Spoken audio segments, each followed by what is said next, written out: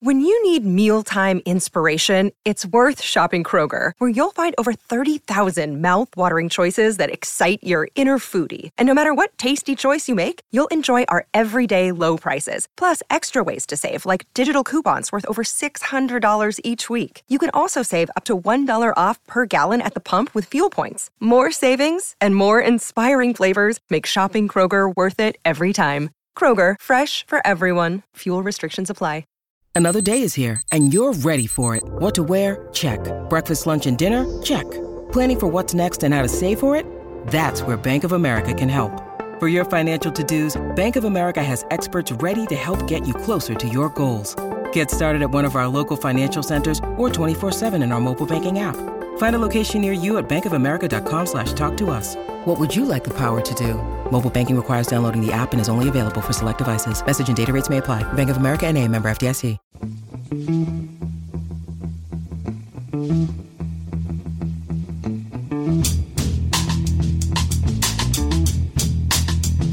Hello and welcome to The Price of Football, the show that looks at the money behind the beautiful game, and the show that is very excited that the Euros wall chart has just gone up. I'm Kevin Day.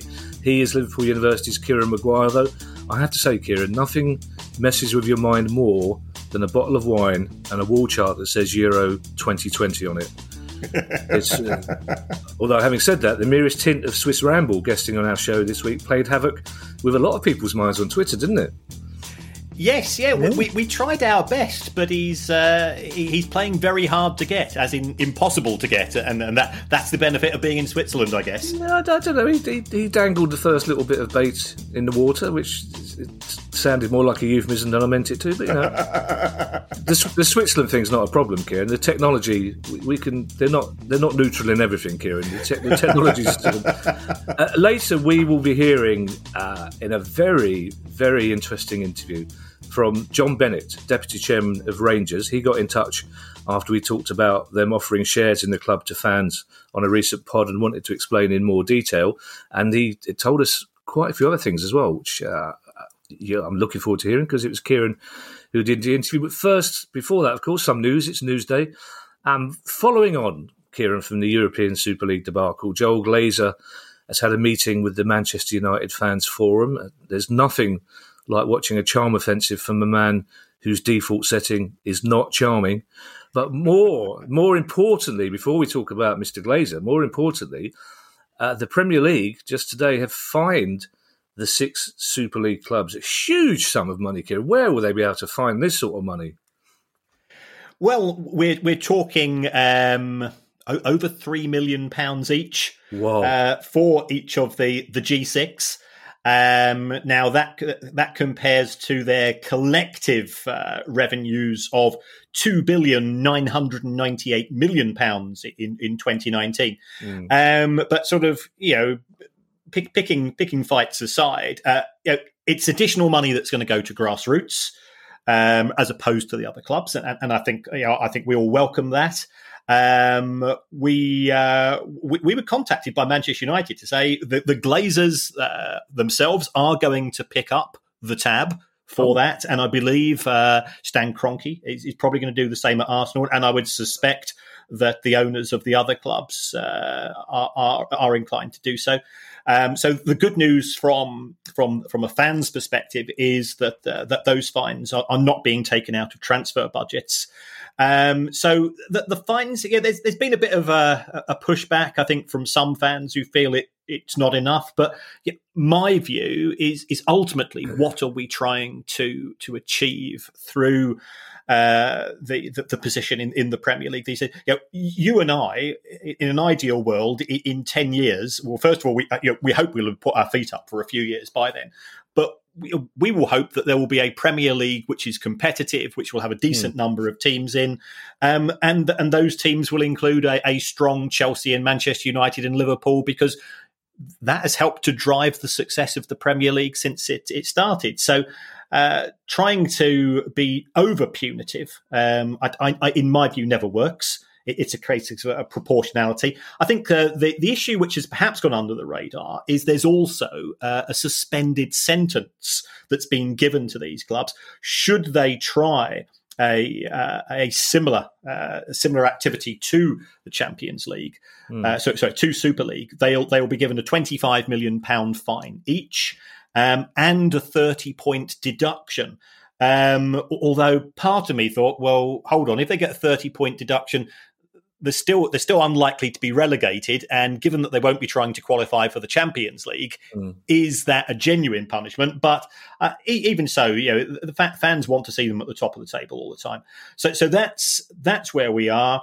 I think there is. I think for me, that probably the biggest issue overall is what these people wanted. The owners of these clubs, that they wanted power and control over football, and that's the one thing that they've not got. And in fact, their ability to influence the direction of the game has been significantly reduced because they've been taken away from some of the key committees which are part of the decision-making process. So yes, from a monetary point of view, the fines are modest, but remember, these fines are independent of the financial sanctions that UEFA has given. And there does appear to be some genuine contrition as far as the clubs are concerned. So, hopefully they won't be going away into their little huddles, which was taking place on a regular basis when owner meetings or chief executive meetings of the Premier League were taking place. And they were so brazen about it because they always had this one trump card of, well, if you try to stop us from doing what the hell we want, we will go off and form our own league. They can't really do that anymore. You often try to explain, Kieran, the inner workings of the Premier League. Is this fine a figure that the other 14 clubs will have come up with? Yes. I think there will have been. There will be WhatsApp groups from the other 14. I believe some clubs wanted a points deduction.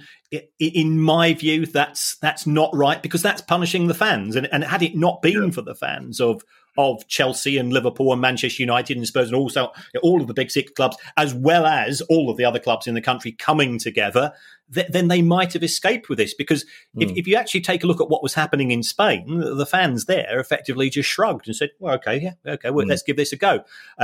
We know that German clubs weren't invited. Italia, there didn't appear to be a huge pushback in Italy, so it was the Manchester United and Liverpool fans in those cities, and also from the sounds of it, all their fan clubs elsewhere in the world, who were so vociferous, along with everybody else in football. And eventually, some politicians, I think, were initially positive about it, but quickly did a U-turn when they saw the mood music. So the Premier League has 20 people turning up a meeting on a regular basis. There is an element of self-interest when people are making decisions and voting, and that's right. I mean, Steve Parish should always do what is best for Crystal Palace. To a certain extent, Ed Woodward should do what is best for Manchester United, but also be aware that football is far more than a franchise. So this is kind of like it feels to me like a symbolic punishment that isn't meant to start a war. Essentially, it's like, okay, this is your fine. We'll try and draw a line under it. And you say that we were contacted by Manchester United, Kieran. How exactly did Manchester United get in touch with you? I have a phone. Yeah, I've got a phone, Kieran, but I've checked it several times today, and there's no missing call from Ed Woodward, or there's no missed number from a Manchester Go. No 016 No. Anyway, we'll talk of Manchester United as we started this news story with the notion that Joel Glazer held that meeting basically in which he approached the Man United fans wearing sackcloth and ashes. He was pretty humble, wasn't he, really? I think Man United fans would probably think that they'd got the better of him in that meeting. Yes, he has acknowledged that they've got some things wrong, and that's a start point. He's said that what happened in respect of Super League was a wake-up call. He's apologised for it. It says, they know that they have no intention of going through something of any repeat of that in the future. All of that is good. I think there were some interesting potential developments, one of which was the proposed share scheme, which would give fans the same 10 votes per share potentially as the Glazers have, and as the way that the club's trying to promote this.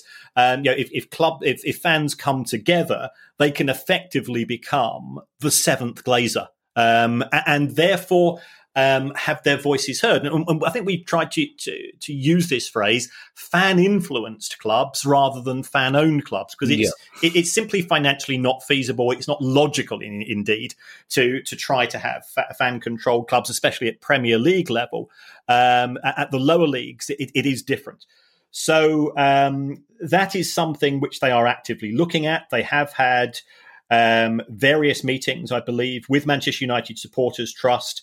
Now, how the other existing shareholders, the investment houses who only get one vote per share, how they are going to react to this is uncertain. It could be that they simply take the view that provided they get their dividend every 6 months, then frankly, that's all they've ever been expecting from Manchester United, and they never wanted to get involved in the decision-making process. So it could be a damp squib. The other thing that Joel Glazer committed to do was to invest in infrastructure, and we've mentioned, as away fans that have been to Old Trafford, it's looking pretty tatty. We've seen all these photographs and then the evidence of leaking roofs, and you don't expect it. But this is Manchester United we're talking about. But again, there's always a story behind a story. And having looked at the small print of both Project Big Picture and European Super League, there were what we refer to as capital expenditure budgets, where effectively there were going to be pools of money set aside to allow for stadium expansion, stadium reconstruction, and that type of spending, i.e. what you're effectively doing is getting all of the clubs to pay for the rebuild at certain grounds. So I don't know whether or not this could have been influencing the decision of the Glazers to say, well, we're not going to spend any money on Old Trafford because we've got this plan which is going to come into fruition in X years' time, and effectively everybody else is going to be paying for the renovation of Old Trafford rather than us. Now that both Super League and Project Big Picture appear to be on the back burners, and remember in football, never say never, it looks as if they're now going to spend the money directly from their own sources.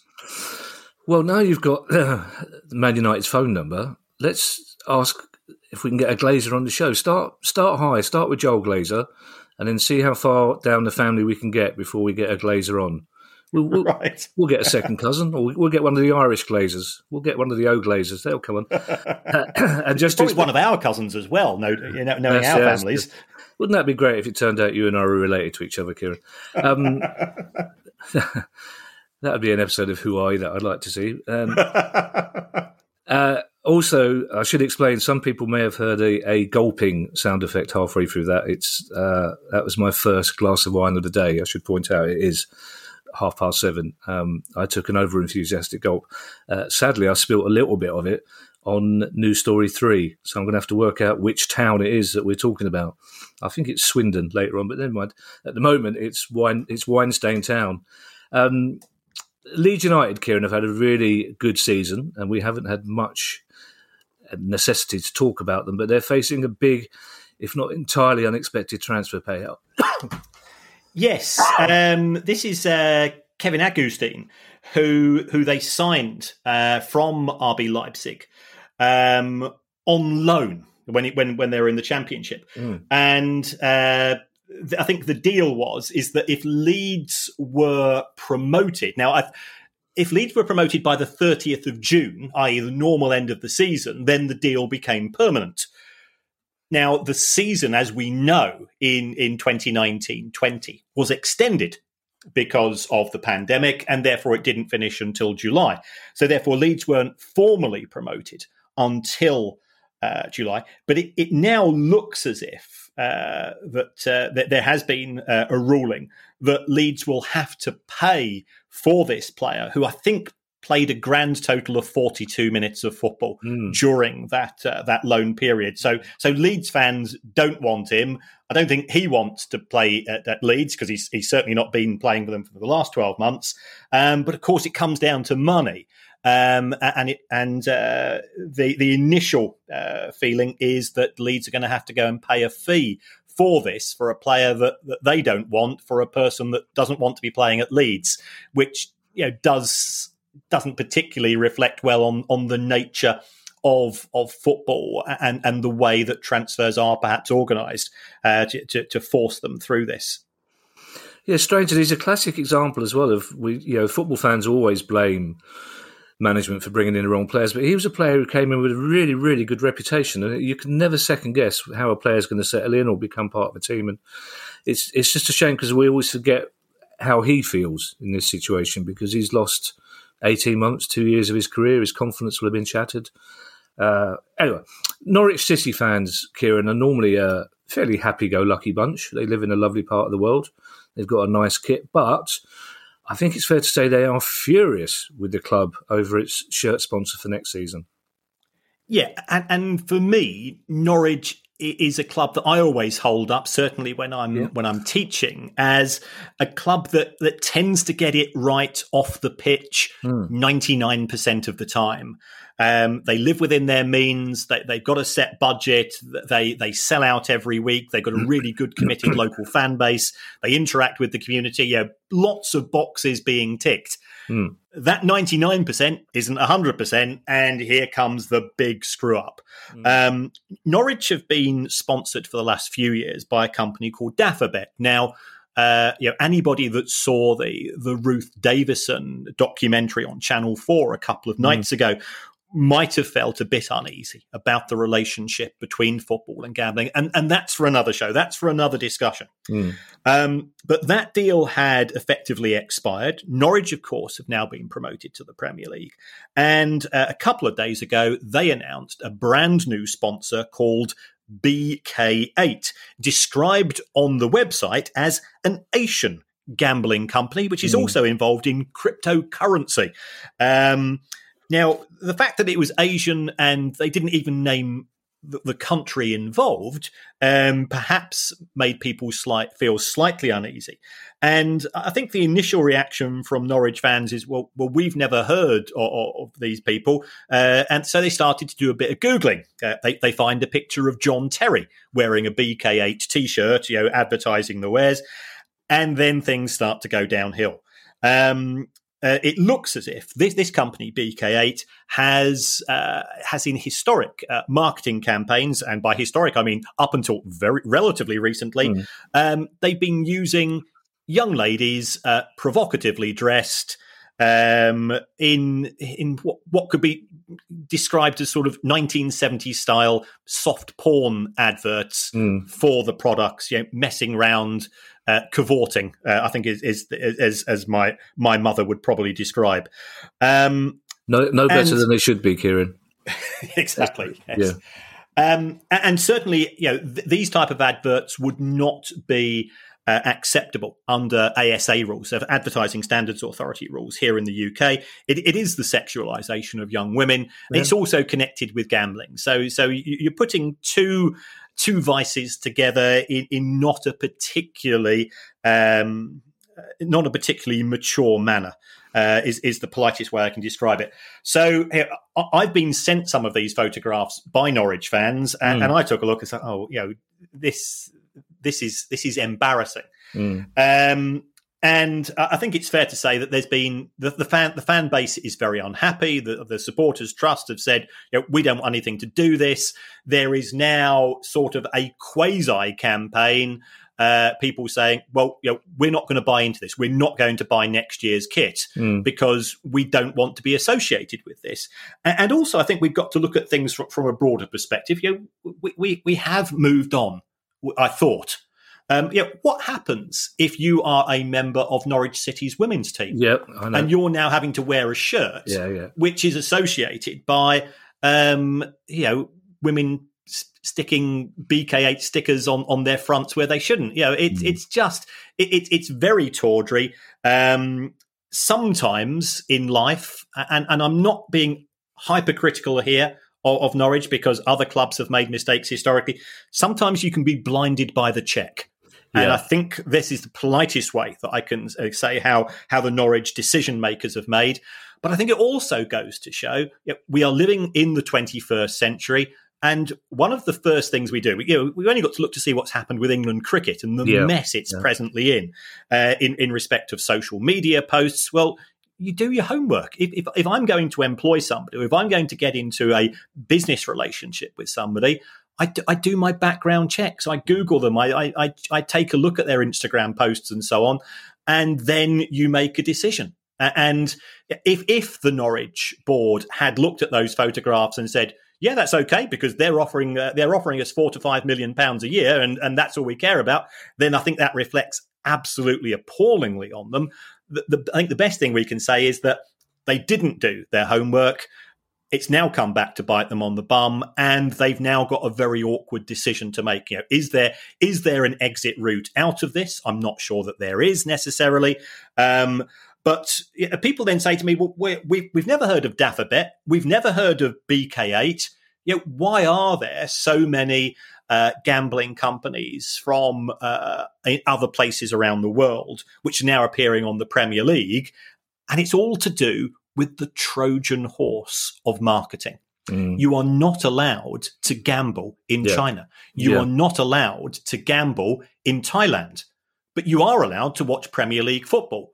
So now we have these gambling companies, which are based, I think this one is in fact based in Cambodia, and they will have a nominal website here in the UK, but it's actually very difficult to gamble on it. But all of a sudden, people see those brands and they say, okay, BK, well, yeah, I know I'm not officially allowed to gamble in China or Thailand, but here's and it's using 8, which of course is a lucky number in Chinese culture. So I will have a go because they're playing Liverpool or Manchester United or Chelsea or my favourite team. So therefore, it could be a lucky sign, and people will perhaps try to place a gamble, place a bet, which there are ways and means, as we know, of always doing things. So it's a rather insidious way of trying to get these brands into the minds of potential customers of theirs in countries where gambling is in fact prohibited.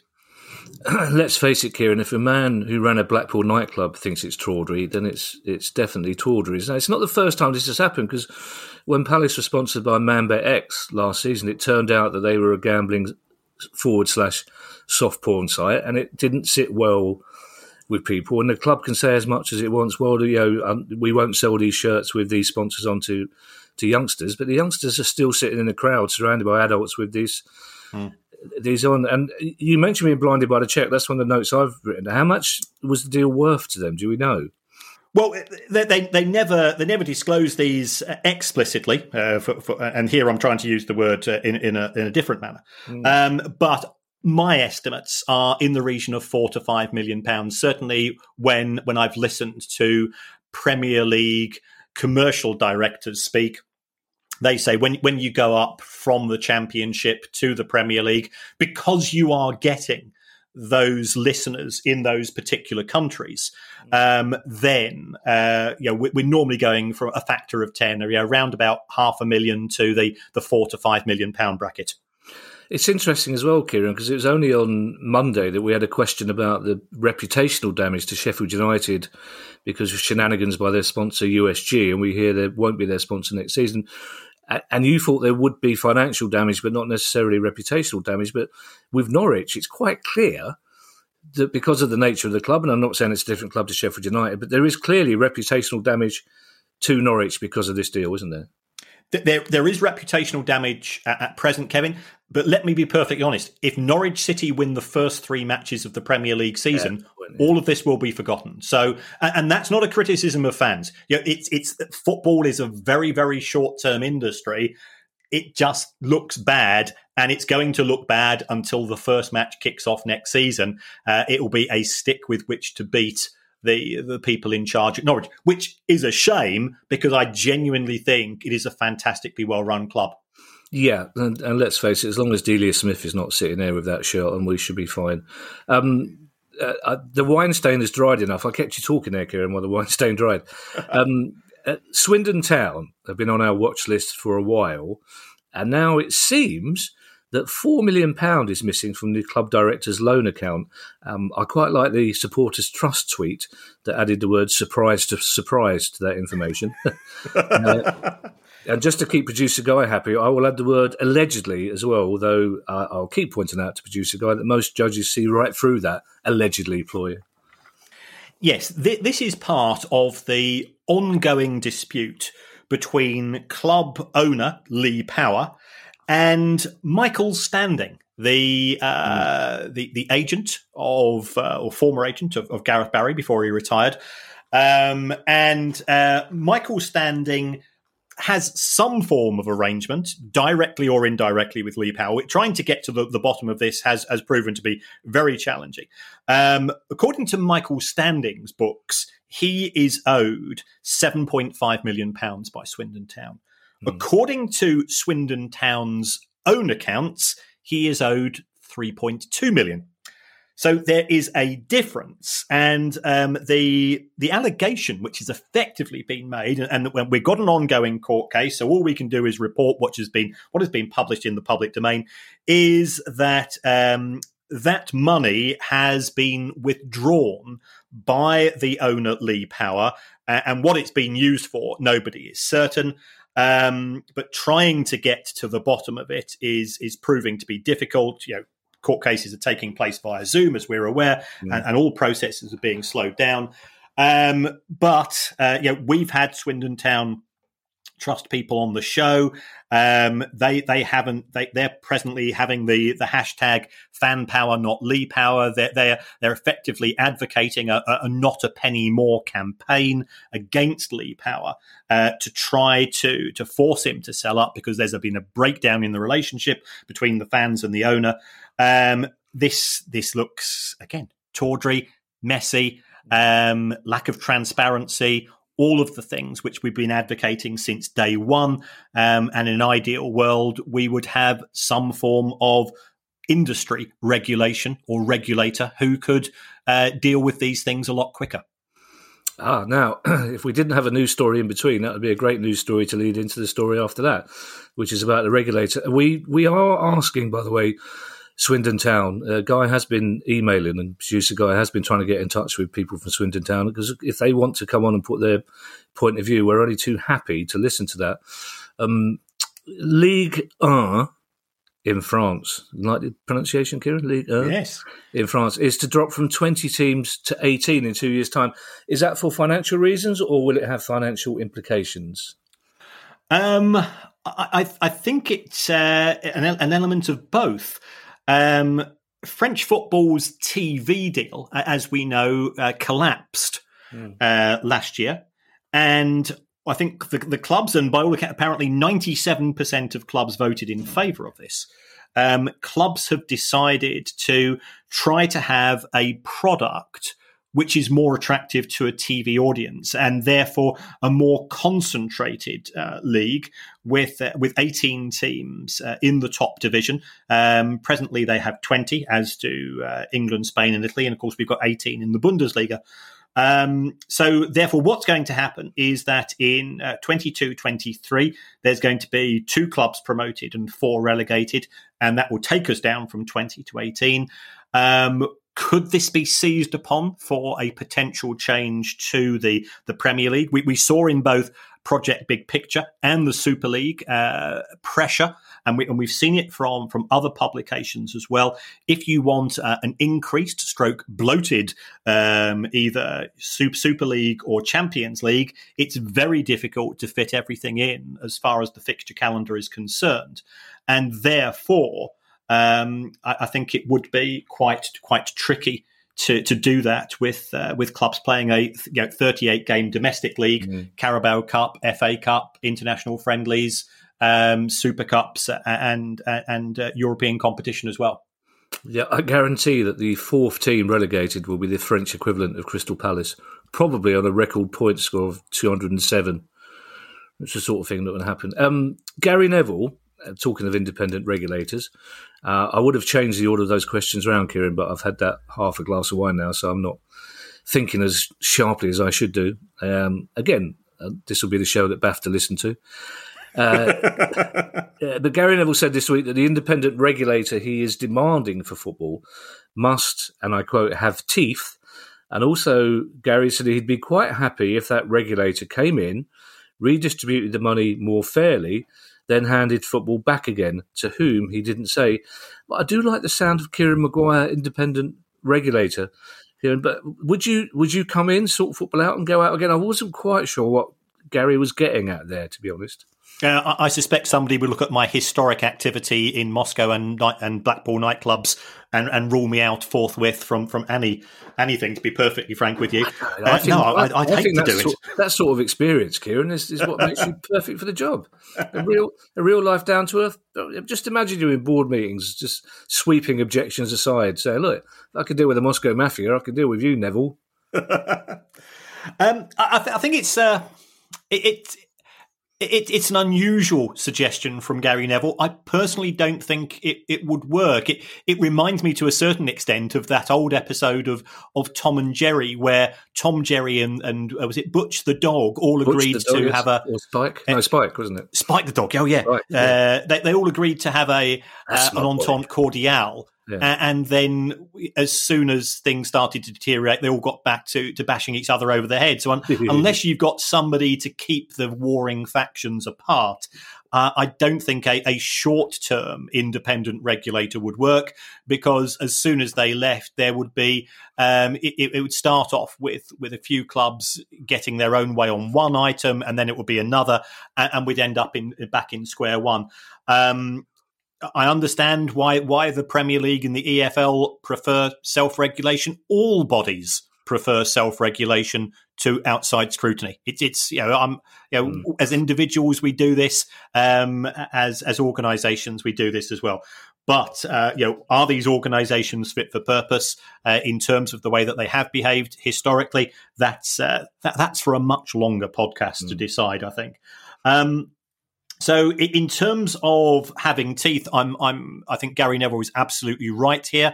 What we don't want is a token figurehead in charge of English football, and we fall into the trap of thinking, well, somebody's in charge now, all of the problems are going to go away. Even if there is a general manager, a national organizer, whatever you're going to call this person, a commissioner for football, they're going to have their work cut out, because the clubs are competing against each other. And when you've got 92 clubs ultimately competing against each other, then there will be factionalization. You will get groups setting aside their own personal interests against those of others, and you do need some form of referee. This could be a real positive, because what the regulator could say is, I'm going to give you examples of best practice. I'm going to encourage you to do the right thing. There could be rewards, off-pitch rewards, not on-pitch rewards, of course, for people that are taking the right steps. And it could be a fantastic movement for football, and also recognise. And I'll repeat this. I heard from somebody relatively senior in the game. He says the only good thing which has come about as a result of lockdown is that we within football, yes, we've always said yes, fans are important, but if we're honest, it was just a platitude. Yeah. We now realise after a year and a bit without them, A, we need them from a financial perspective, but B, football ain't the same. Playing matches, watching matches, even from the director's box, is a completely different experience without 20, 30, 50, 60, 70,000 people providing the living heartbeat of the game through the way that they react to what they see on the pitch. Yeah, I watched the Hungary Republic of Ireland friendly the other night in front of a full stadium, and it took me a long time to think I wasn't watching a repeat. It was just transfixing. Talking of cartoons, Kira, I know you don't have a lot of time in your hands, but you might like to try, if you and the Baroness have a spare 5 minutes to spare just before drifting off to sleep, try putting Tom and Jerry on on the laptop or the iPad. Right. But just listen to the music without watching the actual cartoon capers. It is the most sinister thing. A friend of mine sent it to me. Yeah, a friend of mine sent it to me, and it's scary. You won't get through more than 3 or 4 bars without switching the light off. And yeah, try it, Kieran. You'll enjoy it. Will do. Yeah. Tell the Baroness that I suggested it, by the way. Yeah, Kevin suggests we watch something together late at night in bed. Yeah. I still think Spike, there's an episode where a tiny kitten falls asleep on Spike and takes about 3 minutes clawing him, and it's hilarious. Anyway, let's do a pod on cartoons, Kieran, and get Swiss Ramble to do that one. I think Gary Neville, being a modern thinker, will welcome the news that after 157 years, the FA is to have its first female chair. Please God, they pay her the same money as they pay the men. Yes. So this is the news that Debbie Hewitt has been unanimously voted to take over as the new head of the Football Association. She comes with an impeccable record. I've looked at some of the plaudits about her. She's a proper football fan. She comes from a working class background, has made her way up. She's been very successful. She's been head of Visa, the restaurant group, the Hut Group, and is used to dealing with people at board level. And I think that's really important. She's also very progressive. And I do feel to a certain extent that the FA has been very unfortunate, because there are a huge number of people there who have introduced some fantastically progressive policies. We've seen the expansion of the game in terms of youth football, women's football, far more inclusion for all walks of life. To tackling the issues of racism, homophobia, which are blighting society in many respects. And then, of course, Greg Clark went before the DCMS, and he thought he was Jim Davison for a day, and set back football 157 years with his comments about and quotation marks coloured players, and that being gay was a lifestyle choice, which I find particularly grating. So it's a step forward. I think she will be able to present and articulate the views of the Football Association in a far better way. And we wish her well in terms of what will be a very challenging time for the FA in whatever it ends up doing in terms of the way that its involvement with English football manifests itself. Presently, it is the national team and grassroots. Should it have a greater role in terms of the professional game? Well, certainly the professional game doesn't want that, but the professional game hasn't exactly, as only some of the stories we've dealt with today, hasn't exactly covered itself with glory. Yeah. And for those people who are still in 2021 accusing the FA of tokenism, they have simply chosen the best candidate that was presented for the job. That's all. That's all they've done. I know Gary Neville will approve of our last news story, Kieran, because he's very, very committed to environmental issues. Birmingham County FA have launched Save Today, Play Tomorrow, aimed at encouraging local players to reduce the environmental impact of football. And it strikes me, Kieran, this is something with a short-term cost but a long-term gain. Yes, again, it ties in with a more progressive way of looking at the impact at which we deal with many things. So Birmingham County FA, they're looking for the local game to become more sustainable. So, why get 11 blokes travelling to a match together in separate cars? Why not do simple things like car share? Yeah. Why not switch off the showers when the last person leaves, as opposed to waiting for the groundsman to do it 3 hours later? I know it sounds like a naggy state to some critics, but if we each make small steps, then we can start to make a difference. And it's also good. I went on to the website of one of the organisations connected with this, and we're already seeing clubs such as, and we've criticised them historically, but on some issues, Manchester United, Arsenal, Bristol City are trying to do things to reduce their carbon footprint. I think Arsenal have gone a little bit far in not qualifying for Europe in taking that particular approach. But if everybody does a little, then collectively we can do a lot. I've probably just satisfied the woke bingo card amongst some of our listeners, but it's our children's future. I've got grandchildren now; it's their future as well. And by doing a little and projects such as this, we can make a difference. This episode of The Price of Football is brought to you by the AI-powered workspace Notion. What if you had access to tomorrow's tools today? In Notion, you do. It's the AI-powered workspace where any team can turn ideas into action. My career is sort of a bit like being a butterfly, and I'm always jumping from project to project. So therefore, Notion helps me from summarising meetings notes and automatically generating action items to getting answers to any question in seconds. If you can think it, you can make it. And Notion is for everyone, whether you're a Fortune 500 company or a freelance football finance lecturer. You can try Notion for free when you go to notion.com/priceoffootball. That's all lowercase letters, notion.com/priceoffootball, and start turning ideas into action. That's notion.com/priceoffootball. Hi, I'm Steve Lemack, and every week I'm joined by Music Ally's Head of Insight, Stuart Dredge, on The Price of Music, the weekly podcast all about the money behind the music industry.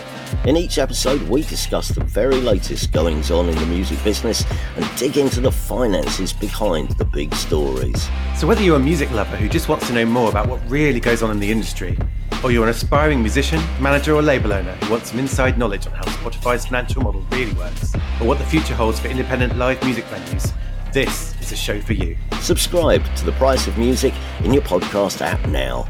See you soon. I've never loved you more than I love you now, Kieran. I'm welling up. Also, at the risk of sounding cynical, as a Sunday League player in the Birmingham County area, it's the perfect excuse for leaving the dog poo on the pitch. It's organic. Someone's got to clear. We went through half a season before somebody decided that. Never mind. It's interview time, Kieran, and it's always encouraging to know that people within football listen to The Price of Football. The fact that Arsene Wenger may know the exact number of espresso martinis it takes to get the Baroness tipsy is a source of great joy to me. So when John Bennett, Deputy Chairman at Rangers, got in touch with us after we discussed share issues at Ibrox, Kieran was only too glad to talk technical to him.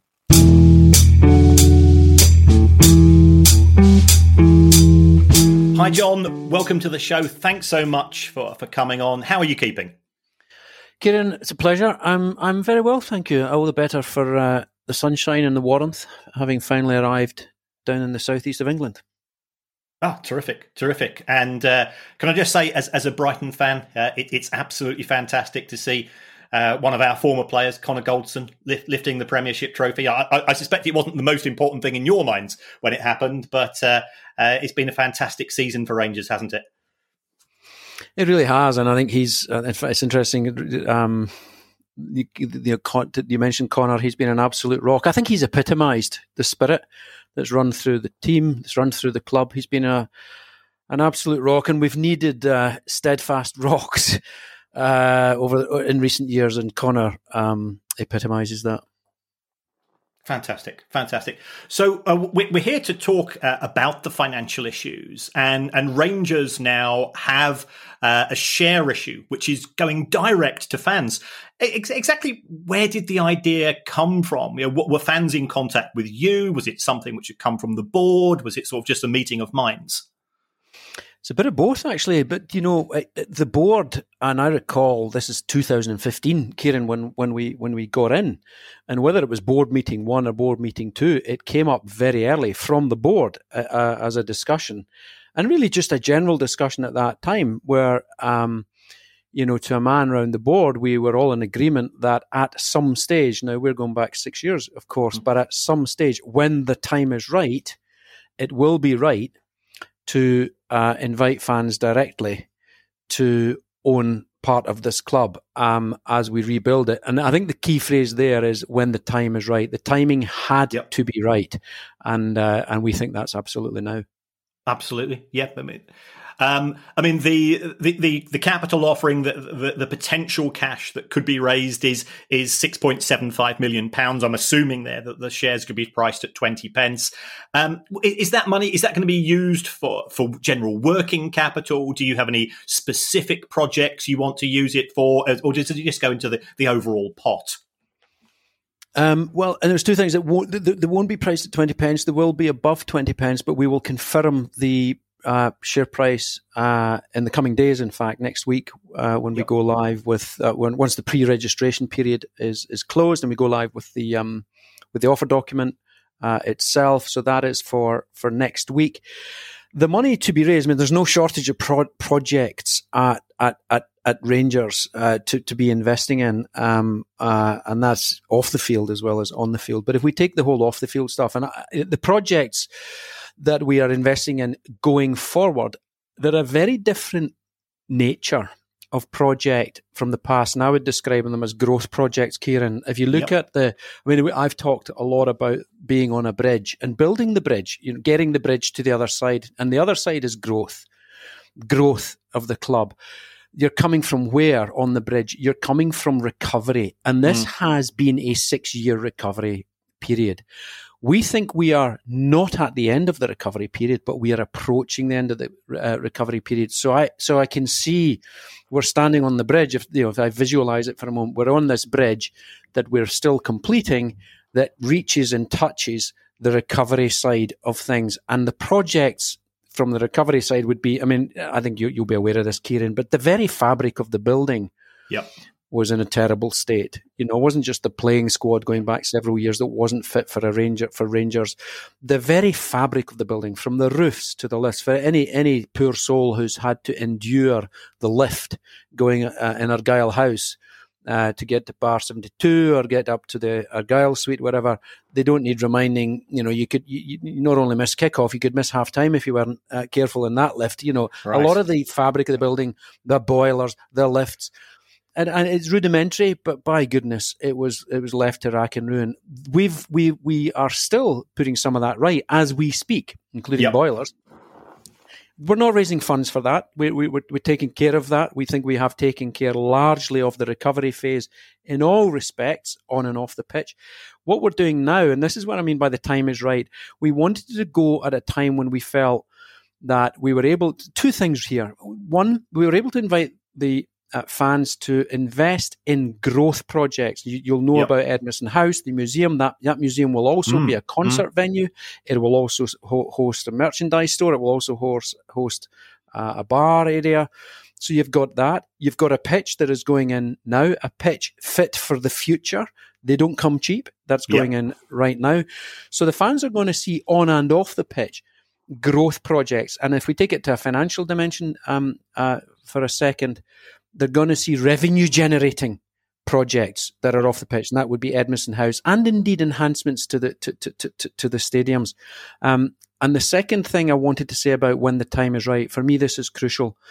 When we did not want to invite the fans into a direct participation at this level, before we felt that the business and the business model were substantially de-risked. Now, Kieran, you'll know that nothing in life can be de-risked to the extent that it's risk-free. Nothing is risk-free. Life is not risk-free. Business is not risk-free. And certainly the football business is not risk-free. But we wanted to go at a time where we felt, look, we really have significantly de-risked the whole business model, and we're able to offer visible, tangible growth projects. That is the time. That's why we've done it now. Terrific. Yep. And I'm just thinking about sort of going forwards. Let's say you are a Rangers fan, you've got your season ticket, you've got a little bit of spare cash, you've decided to invest in the club. People's circumstances change. We're fully aware of that. will fans be given an opportunity? Will be there some form of secondary market or some facility should they choose to want to sell the shares? Will they be able to do so with relative ease? Absolutely. Now, that was actually an important one in our choice of partner. As you'll know, we've chosen Tifosi as our partner in this to handle the issue. Tifosi will be providing a peer-to-peer secondary market. So again, if you want to sell the shares that you own, those are second-hand shares, those are secondary shares. So they have something called the Tifosi Exchange. Now, that actually acts as a notice board. And what that notice board does, it allows an investor to express an interest to buy or sell shares, and the price will initially be set by the seller. Then it's up to the two parties to agree. It then is agreed by the parties, and if they're in agreement, although it provides no guarantee of ongoing liquidity, how I would describe that, if I think of my day job, I would describe that as a matched bargain. It's a matched bargain basis. Yeah. So yes, is the short answer. Via the Tifosi Exchange notice board, you can go and you can indicate your willingness to buy or sell. The seller will set the share price initially, and then it's up to the buyer and seller to come to an agreement on a matched bargain basis. Great. And at the initial offering, I see that the maximum purchase allowed under the proposal is £100,000. Are there any restrictions on a fan who, perhaps had a little bit of extra wealth? Would they be able to take their investment beyond that level after the initial share issue takes place? That would be. I mean, there's no plans for us to issue further shares via. We're limited at that level on via this mechanism. So in this mechanism, no. But of course, if fans with a greater number than the 100,000 wanted to contact us directly, they could do that to see if we can do something there. We can accommodate a larger ticket size. I thought initially that you'd meant could they increase their holding via buying not primary shares, Kieran, but secondary shares, as we've just discussed. Via, there's no limit on that. I mean, if they can find willing sellers of shares, willing seller, willing buyer, no, we wouldn't limit that. Absolutely terrific, right? And I notice, I'm well known for having an obsession with Companies House, and I've got signals for every single club in England and Scotland. Shares have been issued to Club 1872 recently. Now, is this operating in parallel to the public offering that you're now proposing, or is it part of the board's overall aim of increasing the ability of fans and fan groups to own shares? But I guess that the Club 1872 will be a slightly different route. Yeah, I think that's right. I mean, I don't see the two things as mutually exclusive. I see them as mutually inclusive, in that we had an agreement with Club 1872 to issue shares to the tune of what Club 1872 could raise in the first half of this year. Now, we did bring that forward by 1 month to the end of May, because we were getting locked and loaded, if you like, with this issue via Tifosi. So we did bring that forward by a month in terms of that 6 month agreement. But should Club 1872 wish to invest in shares in Rangers beyond 31st of May, I'm sure we could accommodate that, i.e. in this issue. In fact, I saw that there was another fans group at Follow Rangers who have had dialogue with Stuart Robertson, and I think they're looking at that for fans who might want to go via that route. So I don't see anything that would preclude Club 1872 from continuing to invest in Rangers shares, even in this issue, if that's what they wanted to do. Well, if that's what their fans, their members wanted to do. Okay, right here. The Rangers board have helped to finance the club during the pandemic. Rangers have got amazing support, and certainly when I looked at the 2019 accounts, I think it was around about 60% of revenue was coming through match days. So Scottish football has been hit quite more harder than in many other nations.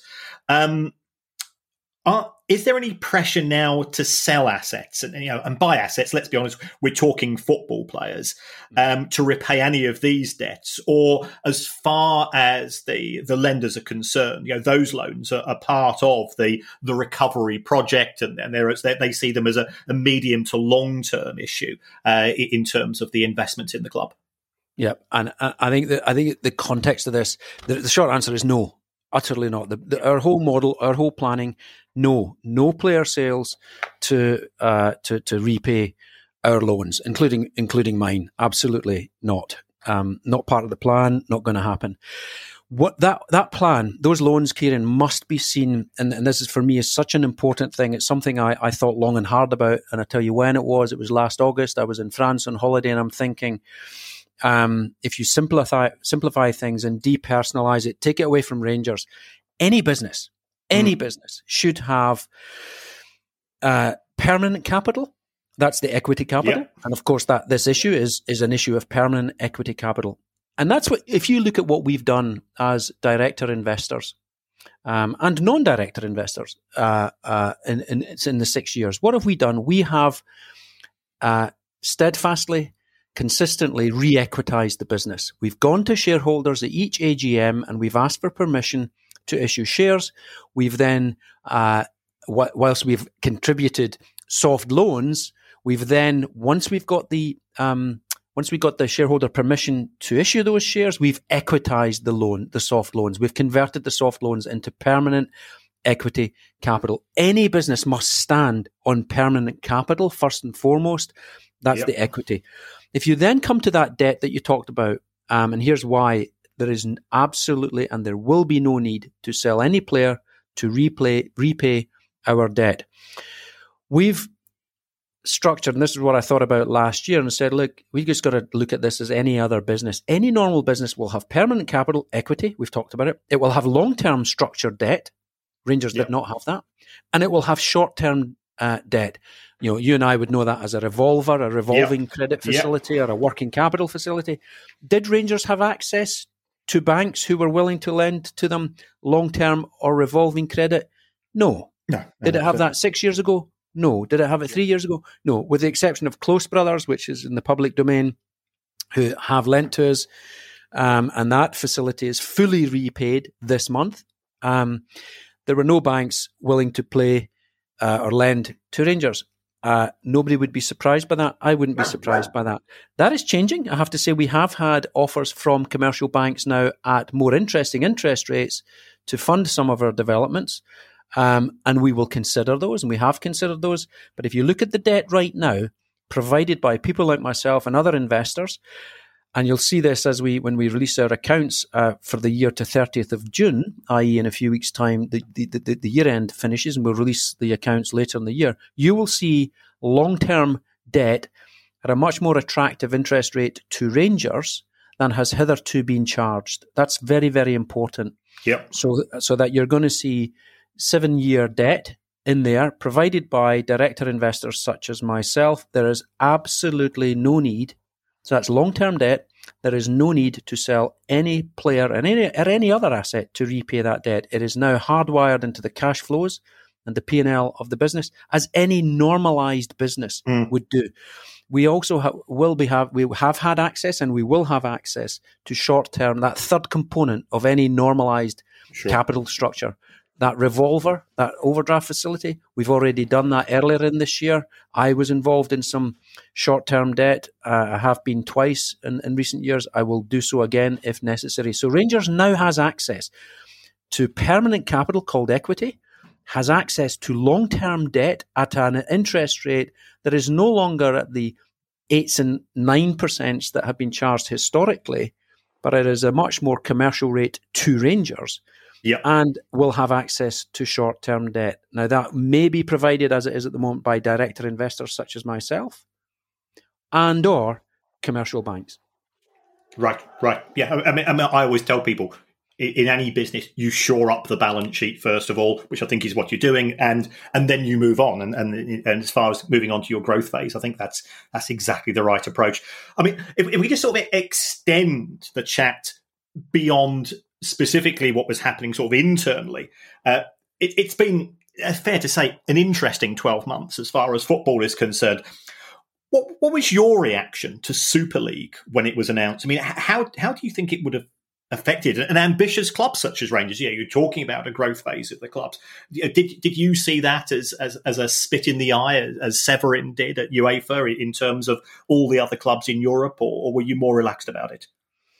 You know, Kieran, I was surprised and not surprised. And I'll deal with the not surprised in that. The not surprised was you could see the sort of direction of travel. If you think of the clubs, the breakaway clubs or the elite clubs or the super duper clubs, as however they wanted to be known, their owners, some of whom clearly see them as global sports franchises, and in my view see them as global sports franchises before they see them as football clubs embedded in and born of their communities. That's the bit that's the surprise for me, Kieran, was that some of them at least seem to have forgotten that bit right there.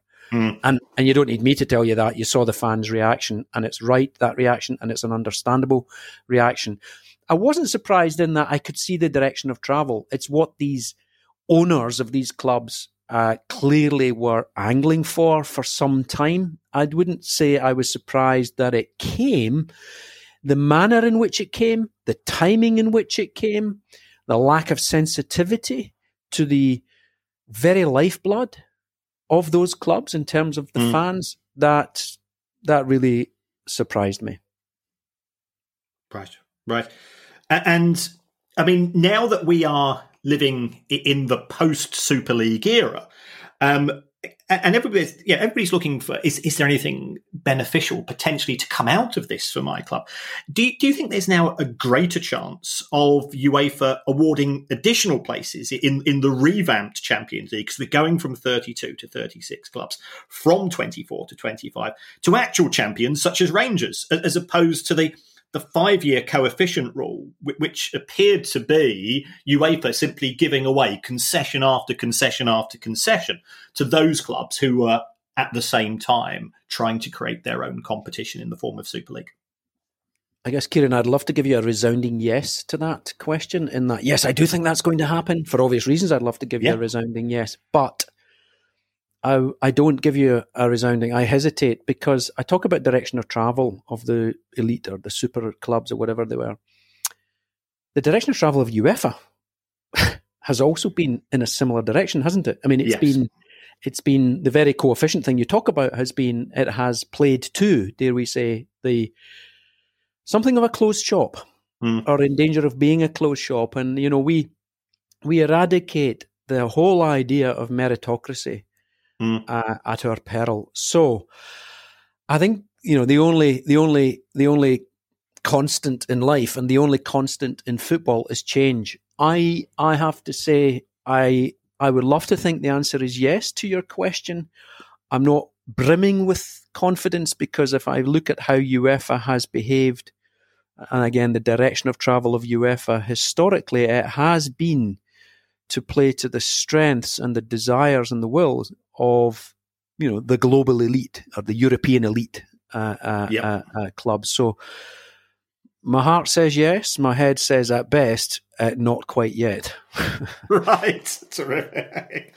I mean, you mentioned sort of growth. Rangers selling out every match at Ibrox. Wanting to monetize the assets as best as possible, and you spoke about having concerts at Edmonton and so on. Is there any chance of extending or expanding the ground, or are we still operating in a world, especially with material costs going through the roof at present? Are construction costs too high for there to be a genuine chance of a payback, and it's not worth the financial risk? No, I think it is, and it's actually something that we've looked at in quite a bit of detail, actually. And you know, I think we have announced something in the Blue Sky Lounge area. Now that's relatively small scale. There will be opportunities to have sort of premium seating around that. There's something that we could do bigger scale. It is bigger scale. It's obviously not a new level going on the top, but for example, could you lower the pitch and do something around there? So around say the bottom tiers. Yes, you could. You can do anything in theory, but I think all at the right time. I would describe that as very much a medium term possibility, because if you look at what we're doing just now, the demands on us. I'm going to even look at the on pitch demands. If you look at the on pitch demands, we want to go and have a crack at the Champions League. We want to be group stage European football, as we have been in recent seasons. But we want to be there as a given, group stage and beyond. That's where Rangers want to be. That's where Rangers need to. So we have on-pitch demands. We have off-pitch demands. And the most immediate ones right now, the pitch its very self is a financial commitment. But Edmiston House, we wanted to get, for the 150th anniversary, we wanted to get Edmiston House, that museum project, up and running. And like any business, Kieran, you've got your wish list, and then you've got to come with priorities, and then you press go on the most feasible ones and the most worthwhile ones. And in terms of payback as well, you do have to look at it as a business individual and say, well, where's the payback? What are we looking at? Is there a 10-year payback? Is there a 6-year payback? Especially at a time when we're inviting a broader church of investors into this, and the fans, most importantly, our fans coming into this. We do have to think about payback for the business. Certainly. I mean, this is an old chestnut, but I feel I've got to ask it. I mean, when I talk to fans through social media in general, there is a belief amongst some that Rangers and Celtic, we've got to be honest here, have to a certain extent outgrown the SPFL. We've reached maximum in terms of the ability of the SPFL to monetize the broadcasting rights and things of that nature. And if you want to be at that sort of that top table of being in the Champions League group stages and beyond every year, then of course you need to have higher revenues. And therefore, does that mean being in a different competition? We've seen recent proposals for a combined Dutch and Belgian league, for example, which has made some progress. Do you think that there's a chance for Scottish football to join up with another league or two leagues in Europe, or alternatively, would you like to play in England with therefore the chance of joining the Premier League, because everybody knows that the Premier League does have the greatest revenues in world football and is likely to continue to be preeminent for the foreseeable future? Yeah, and it is a bit of an old chestnut in terms of, let's take the European, and I did see that Benelux merger, and you're absolutely right. It's broadcasting rights, broadcasting revenues that it essentially comes down to. And of course, you're seeing a fragmentation, aren't you, of the broadcasters themselves, from linear television out to the streamers, and that clearly played a major part. If we go back to that Super League proposal, global sports franchises streamed into Asia, etc. So it's not just your old-fashioned, linear broadcasters that we're talking about. It's the Amazons, the Netflix, etc. So everybody can see that changing landscape. And if you go back, so if you take that, say, the European one, that Benelux one, there have been, of course, has been talk and maybe even talks over the years of a North Atlantic League. In the likes of in Europe, could the old firm be invited into something like that? And that really there've been a few iterations of that, and it hasn't really come to anything. Then, of course, there's what some might see as the Holy Grail, the English Premier League. I actually think there is an easier solution, at least in the near term, Kieran, on all of this. I think there's an easier option. And this comes somebody actually floated it to me just when the pandemic hit. And I got a call from somebody close to the English Football League. And it was the Carabao Cup. Yep. And I thought that was a very interesting proposition. Now, the proposition was, and it really was, flying a kite at that level, at that stage. But I think this should be examined. The proposition, the thesis was, we need to breathe new life into the Carabao Cup. The Premier League clubs, now this was his thesis. The Premier League clubs have very little or declining interest in the Carabao Cup for the reasons that they're playing. Literally, they've got bigger fish to fry, or almost literally. So, wouldn't it be good to invite the old firm And the conversation was, and I said, I think that would be good to invite the Old Firm. I think the Carabao would be very interesting for the Old Firm to be invited to, but also to participate in, because I think of the colour, the fans, the excitement that it would bring, and I actually think the attraction it would bring to broadcasters. So we had that conversation, and actually, I'm not sure that it's limited to the Old Firm. Could it be an invitation that's extended to, say, the top 4 clubs in any season in the Scottish Premier League? And I think that's something we should explore. It's something I'm keen to explore, and I think it's something that the English Football League should explore, because forecasting is always a dangerous game, Kieran, but I'll give you this forecast. Certainly. We would sell out our away allocation, no problem. Oh, yes. Yeah. And as a fan, even though I'm based on the South Coast, a chance to go to Glasgow, to go to Ibrox as an away fan, as an English fan, I think there would be a pretty big take up there as well. So yeah, it's a really intriguing suggestion. That well, John, I've taken up a lot of your time, and I really appreciate you giving up. I know you've got 1,001 things to do, so I'd just like to wish you all the best. Have a great summer. And I'm sure in the world of football, you've got a to-do list at Rangers, and I'd just like to wish you all the best and stay safe. Kieran, thank you. Thank you very much for your time.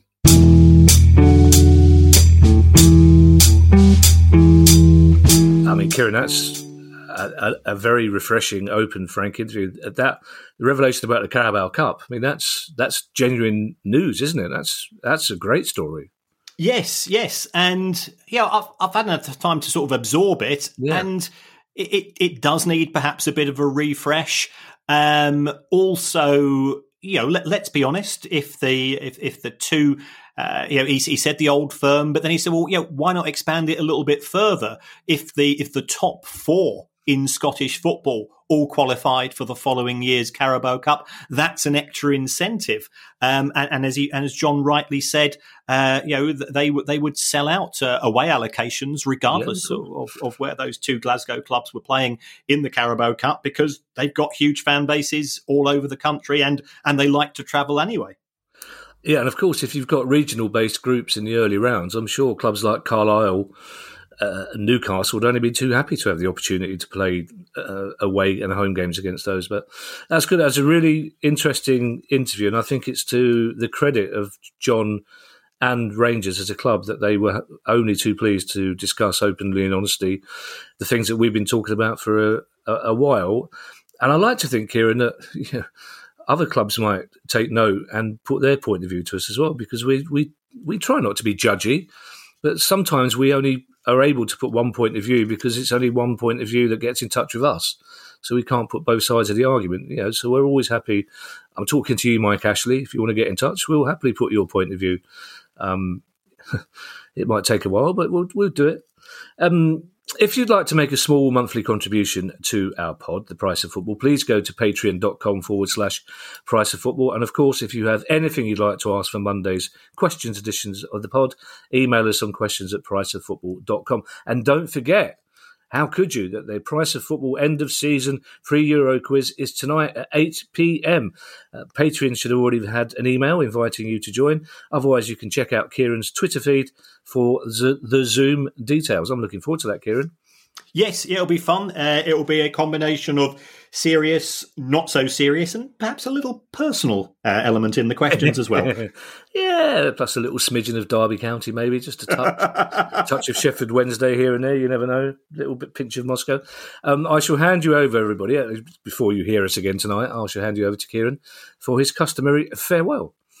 Well, thanks again, folks. It's good feedback. It keeps us on our toes, but it keeps us going as well. It's nice to know that the show's appreciated. If you can give us an Apple review, you can give us 5 stars. It makes a difference in the charts that only the God who is producer guy truly understands. But he's the guy that books the guests, and we wouldn't have had Rangers contact us to come on the show had it not been for the fact that we've had 1,500 reviews on Apple Podcasts and that we're averaging, I think, 4.9 and some very kind words, although the words apparently don't make a lot of difference. So you can say that we're poo, but still give us 5 stars, and that keeps us up in the charts.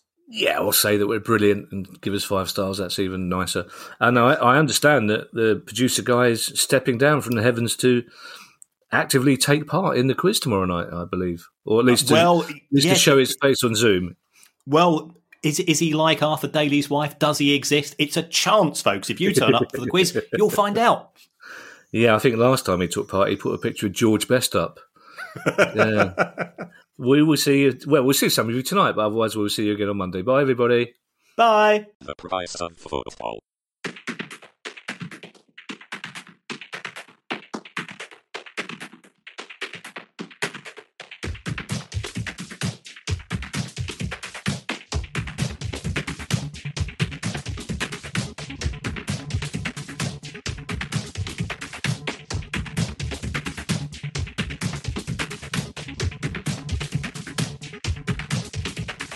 The price of football.